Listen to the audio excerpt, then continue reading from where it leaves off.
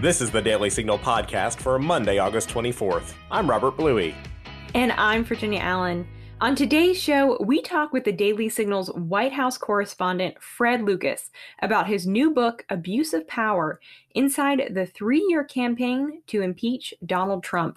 We also share your letters to the editor and a good news story about a 107-year-old woman who has now beaten both the Spanish flu and COVID-19. Before we get to today's show, Rob and I want to tell you about our favorite way to get the news every morning. It's called the Morning Bell, and each weekday, the Daily Signal delivers the top news and commentary directly to your inbox for free. You'll be able to read about the policy debates shaping the agenda, analysis from Heritage Foundation experts, and commentary from leading conservatives like Ben Shapiro, Dennis Prager, and Walter Williams. It's easy to sign up. Just visit dailysignal.com and click on the Connect button in the top right corner of the page. We'll start sending you the Morning Bell tomorrow. Now stay tuned for today's show, coming up next.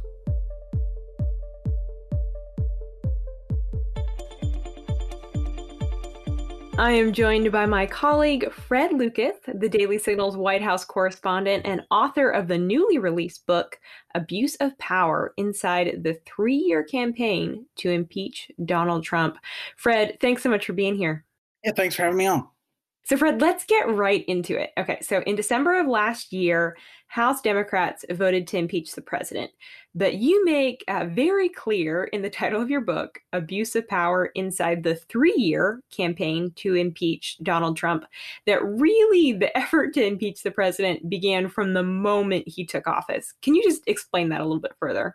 Well, the only correction I would make there is it actually took place, really started before he took office, pretty much after the election, well before the inauguration. And I document this in there that one of the first actions taken was Elizabeth Warren actually put forward a Senate bill on emoluments, saying that Trump would be committing a high crime or misdemeanor if he did not divest all of his business holdings immediately. That bill went nowhere, but it was sort of symbolic. From that point on, you had Maxine Waters pushing forward the what she called the Impeach 45 movement. It had like a whole host of liberal nonprofits with such as Tom Steyer, John Boniface, who ran this group Impeach Donald Trump Now. So these things were all in place. You know, eventually after the inauguration, which and they continued, people were pressing. There were actually 3 impeachment resolutions against Trump that reached the House floor. That Congressman Al Green had managed to force a House floor vote on these resolutions, well before the Ukrainian phone call. So basically, the bottom line is the push to impeach Trump did not start with a Ukrainian phone call. So you mentioned Maxine Waters, and I mean, it was probably, only like a month after the president had taken office that she openly said that essentially her goal was to see him impeached. There was no hiding this. They were very, very blatant, very obvious right from the start. They didn't want Trump in office. But why? Where did this hatred come from so early on before the president had hardly done anything? It was Trump even recently said maybe it's my personality, but I think that was a lot of it. I think he just was not supposed to win. Was a big part of it. What I would say is that early on, Nancy Pelosi, first as minority leader, later as speaker, did not want to see this happen. She thought it would be a political loser. Had no chance of going anywhere. And she at one point said that she wanted an impeachment needed to be compelling, overwhelming, and bipartisan. She ended up settling for an impeachment that was very uncompelling, underwhelming, and very partisan. I think one of the things about Pelosi's, it was kind of a total collapse in her leadership because she could not stave this off. And one interesting thing is that she'd said that just shortly after Democrats took the majority, Pelosi was in an interview and said that Trump just is not worth impeachment. And the important thing about that is that when she said that, that was before the Mueller report came out. Now, a lot of people knew that by this point were strongly suspecting that the Mueller report would not find any collusion in the Russia scandal. But at least in theory, there was some chance. We didn't know what the final report would say. And I think that's very telling because here was Pelosi on the chance, at least in theory, the chance that Mueller would come back with a report saying that there was collusion, which would be a very treacherous thing. If that were true, that would be a very treacherous thing for Donald Trump to be involved in, a collusion with Russia. It turned out not to be true. But just a few months later, Pelosi, after saying Trump wouldn't be worth it, given the chance that there was collusion, a few months later, Pelosi is all been out of shape over a phone call with a Ukraine president. So, those two things don't really seem to mesh. So what happened then in between her sort of being almost a little nonchalant in a way and saying that the president is not worth impeaching to then all of a sudden calling for his head? Yes. One big thing there's an entire chapter in this book that gets into Pelosi's feud with the Squad. And the Squad had a huge role in this. One congressional source that I talked to said that there's a direct parallel between impeachment and the power of the Squad. And they really came in and pushed this. And the Squad being Ilhan Omar and AOC and those folks. Okay. Right. Those lawmakers, and it looks like going to be expanding maybe after this election. Yes. So from that point, they were sort of winning a PR war against Pelosi among the grassroots of the party, and you eventually had this situation where Pelosi was to some degree in open warfare with the Squad, and she'd given an interview, I think, that was somewhat dismissive of the Squad, referred to the Green New Deal as the Green Dream or whatever, and this caused AOC reared back and ended up playing the race card against Pelosi. So some of the Ilhan Omar did some similar very publicly. Probably the advisable thing to do in this would be to sort of set back and let the Democratic Civil War go on. Trump probably unwisely went to Twitter and attacked the Squad during this, which caused Pelosi, kind of gave her an out to come in and defend the Squad, and that sort of settled this feud. But there was one interesting thing that I note in this book, and that was when Pelosi visited with AOC. Pelosi posted their photos together on social media. AOC did not, and I think that there was almost a message there that Pelosi was the one who was trying to fit in and be part of the cool kids, and AOC did not feel like she had to. Interesting. So, I mean, this is really like insider, political play, essentially. I mean, it kind of sounds like a middle school classroom. I'm going to bully this kid because the cool kids don't like him.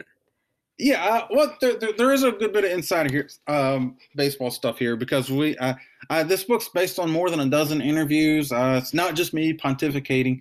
I interviewed numerous people on Capitol Hill, in the White House, both on the record and off the record. Another good bit of insider info that actually got some media attention this past week, which I was happy to see that, was what the book said about how Adam Schiff really edged out Nadler to end up being the guy who runs the impeachment. And a lot of that had to do with Nadler did not do a very good job when he tried to jump into the impeachment and handle it with some of the early stuff, with the Mueller stuff. He did a horrible job in his committee work and hearings and so forth. At that point, after about 3 hearings, Pelosi became very upset, and she knew if the caucus did push her to an impeachment, that she did not want to use Nadler.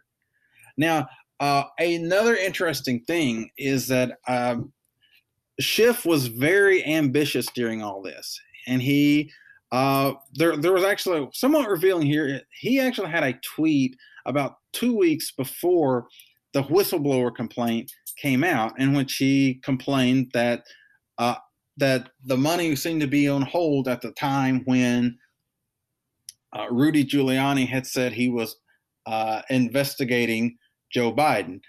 So some of that had been public, but some of this made it look as almost like Schiff might have had some advanced knowledge that this whistleblower complaint was coming.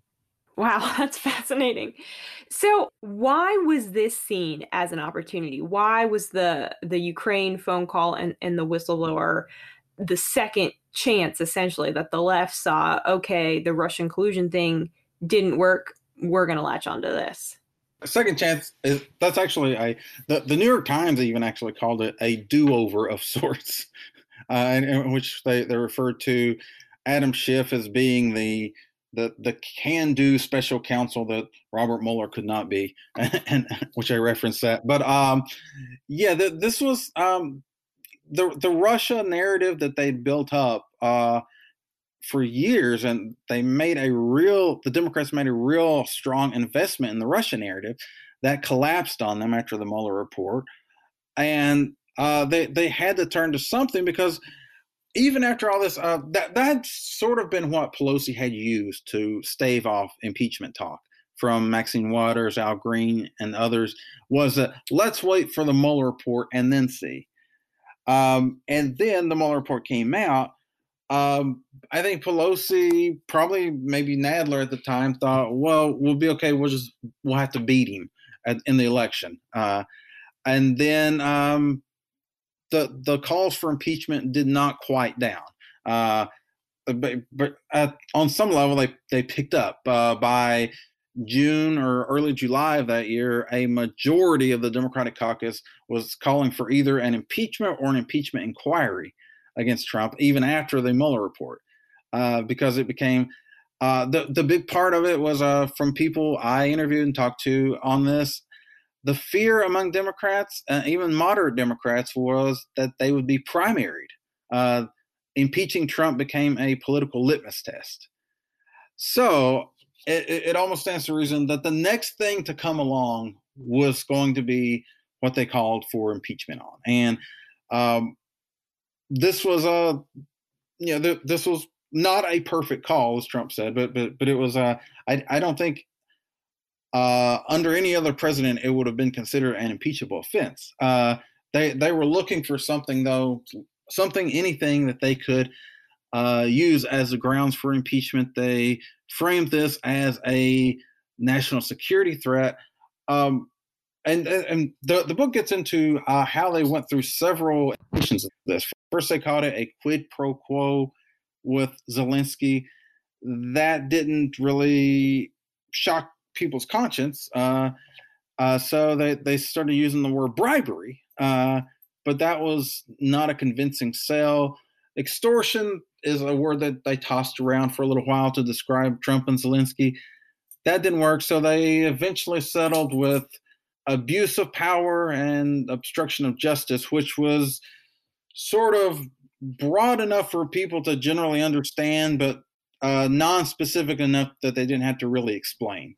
So one of the most interesting things that you discuss in the book is that this standard that was used by the Democrats to justify impeachment, if those standards were applied across the board to every other previous president, pretty much every other president would be worthy of impeachment. Can you just explain that a little bit further?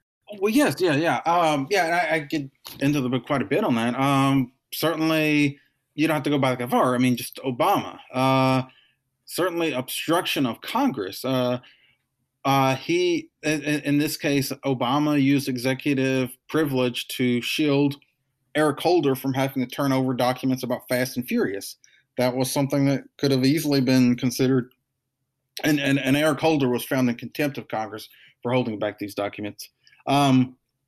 that's something that Congress could have, in theory, impeached. But by this standard, they could have impeached Obama over that for obstructing Congress. And abuse of power, oh my gosh, that's such a broad term. Certainly, you could say that Obama's use of the immigration executive actions, DACA, DAPA, one could say that those were abuses of power.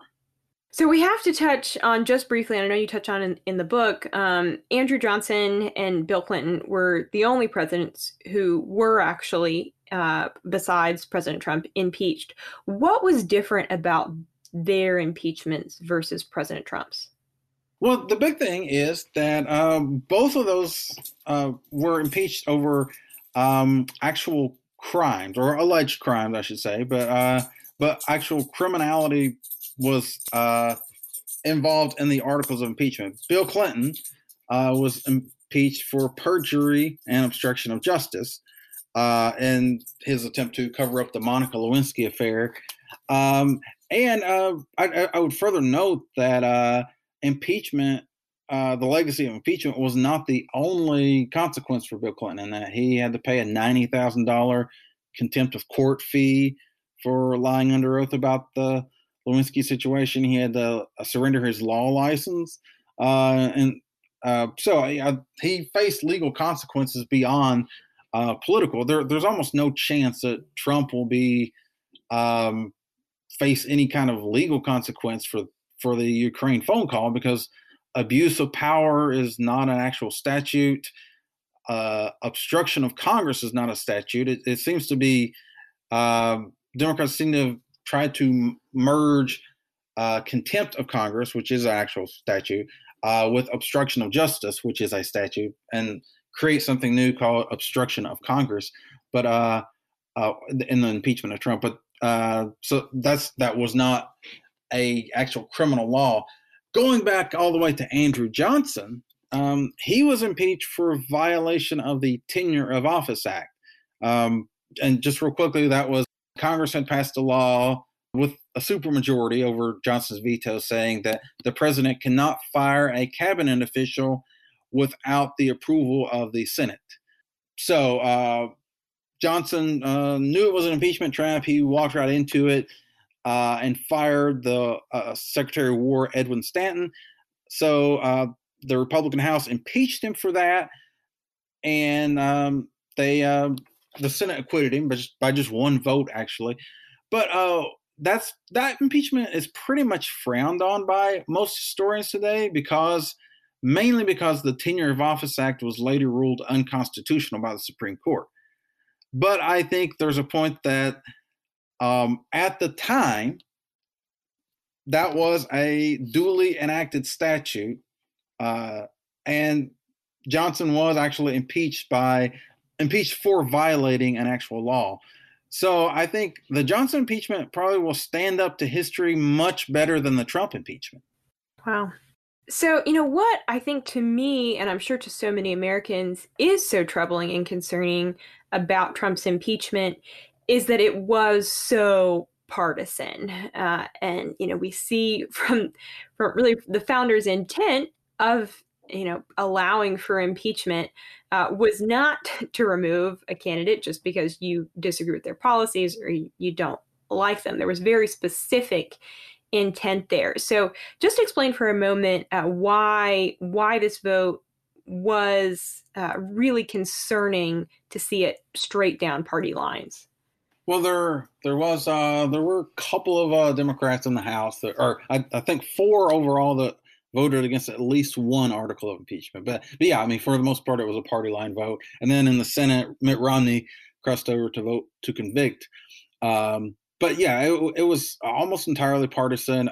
And the book actually gets into a bit of why we've seen Republicans actually who didn't like Trump early on, why they became somewhat more loyal to him. And it's largely because he ended up being a more conservative president than anticipated, is one, but also because of the less sort of hair on fire attitude towards Trump, which is almost one of always exploding over everything he does, and it's always a crisis. And I think that extended here. Democrats felt very pressured by their party base. There were a lot of moderates who ran in purple districts and red districts in 2018. Pelosi owed the majority to them. And they campaigned on saying, we're not going to Washington to impeach the president. We're not like those other Democrats. We're moderates. But then when they got into Congress, they sort of faced the threat of a primary challenge. And I think their rationale was that a primary challenge, even if it's not successful, could really hobble somebody going into a general election. Whereas if voters might forgive you if you just vote along the party line on a major, seemingly inconsequential issue like impeachment, because no one thought that Trump would actually be removed by the Senate. Fred, I love your perspective on all of this, because as the Daily Signal's White House correspondent, you were watching all of this unfold really up close and personal. I mean, when there's not a global pandemic, you're at the White House multiple times every week. You're on the Hill. What was it like being in D.C., being at the White House, being on the Hill when all of this was unraveling? Give us kind of your inside perspective. What were some of those vivid memories that you have? Oh, it was just a feeling of being involved in something historic, and like I said, there was never a chance that Trump was going to be removed from office, but there was definitely, this is only the third time in American history this has happened.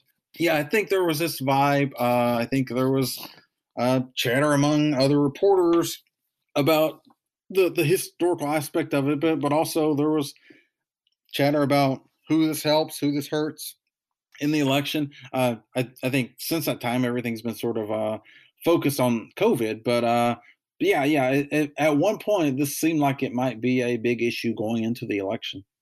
So the book is called Abuse of Power Inside the 3-Year Campaign to Impeach Donald Trump by Fred Lucas. And Fred, the book can be found on Amazon, Barnes & Noble, wherever books are sold, correct? Yes, that's right. Okay, awesome. Well, we'll be sure to have a link to the book in today's show notes. And Fred, we just really appreciate you coming on this show, and so excited for this book and just to really hear and read your inside perspective. Okay, thanks for having me on. Conservative women, conservative feminists. It's true, we do exist.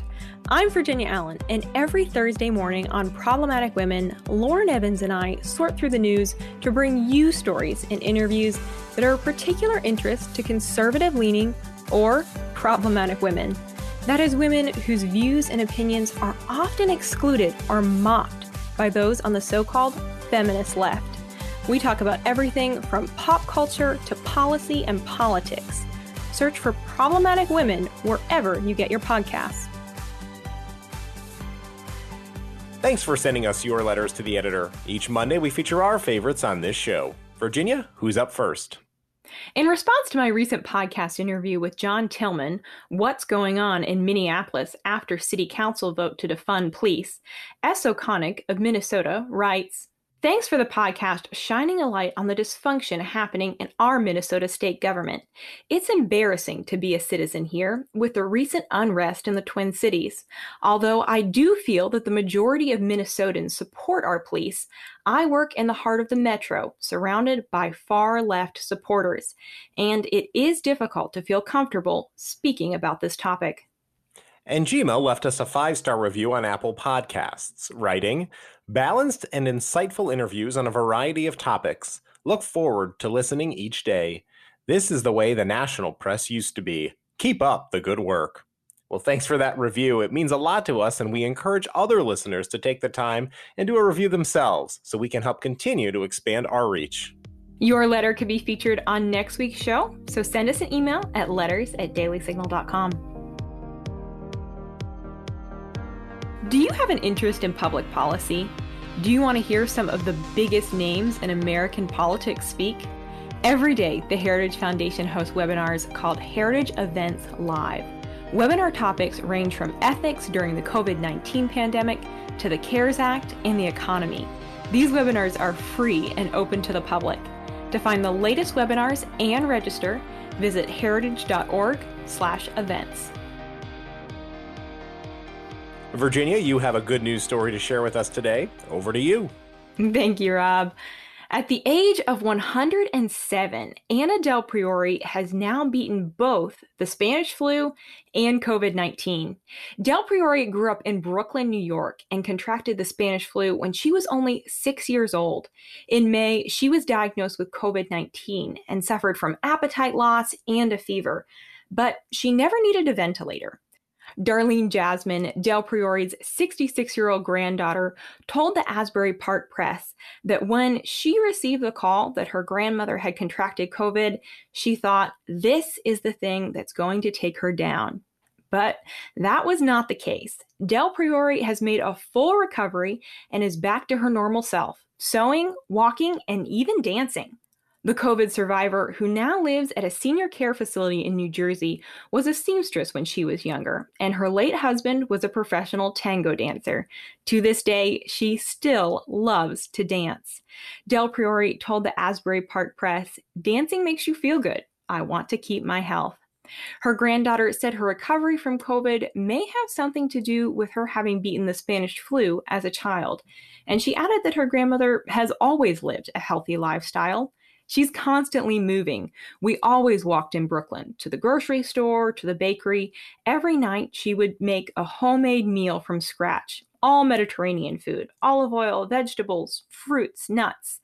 It's like the old peasant food that now they charge so much for, Jasmine said. The 107-year-old told reporters, "I feel good. I thank God I'm alive." And Del Priore's younger sister, who's 105 years old, has also survived both viruses. Wow, a story like this makes me think that I should probably be eating more Mediterranean food and I guess take up dancing. What an amazing woman. It's always beautiful to see someone who has lived such a full life and overcome great challenges, but is still so full of joy. It certainly is, Virginia. Thanks for finding that story. We know from our work at the National Coronavirus Recovery Commission how much the older population, particularly those in nursing homes and senior centers, have been impacted by COVID-19. So it's nice to hear about a success story in someone who's overcome the challenges that our country faces. So many thanks for that spirited family and all that they're doing to bring hope and joy to others. Well, we're going to leave it there for today. You can find the Daily Signal podcast on the Ricochet Audio Network. All of our shows can be found at dailysignal.com/podcasts. You can also subscribe on Apple Podcasts, Google Play, or your favorite podcast app. And be sure to listen every weekday by adding the Daily Signal podcast as part of your Alexa Flash Briefing. If you like what you hear, please leave us a review and a 5-star rating. It means a lot to us and helps us spread the word to other listeners. Be sure to follow us on Twitter at Daily Signal and Facebook.com/The Daily Signal News. Have a great week. The Daily Signal podcast is brought to you by more than 500,000 members of the Heritage Foundation. It is executive produced by Rob Bluey and Virginia Allen. Sound design by Lauren Evans, Mark Guiney, and John Pop. For more information, visit dailysignal.com.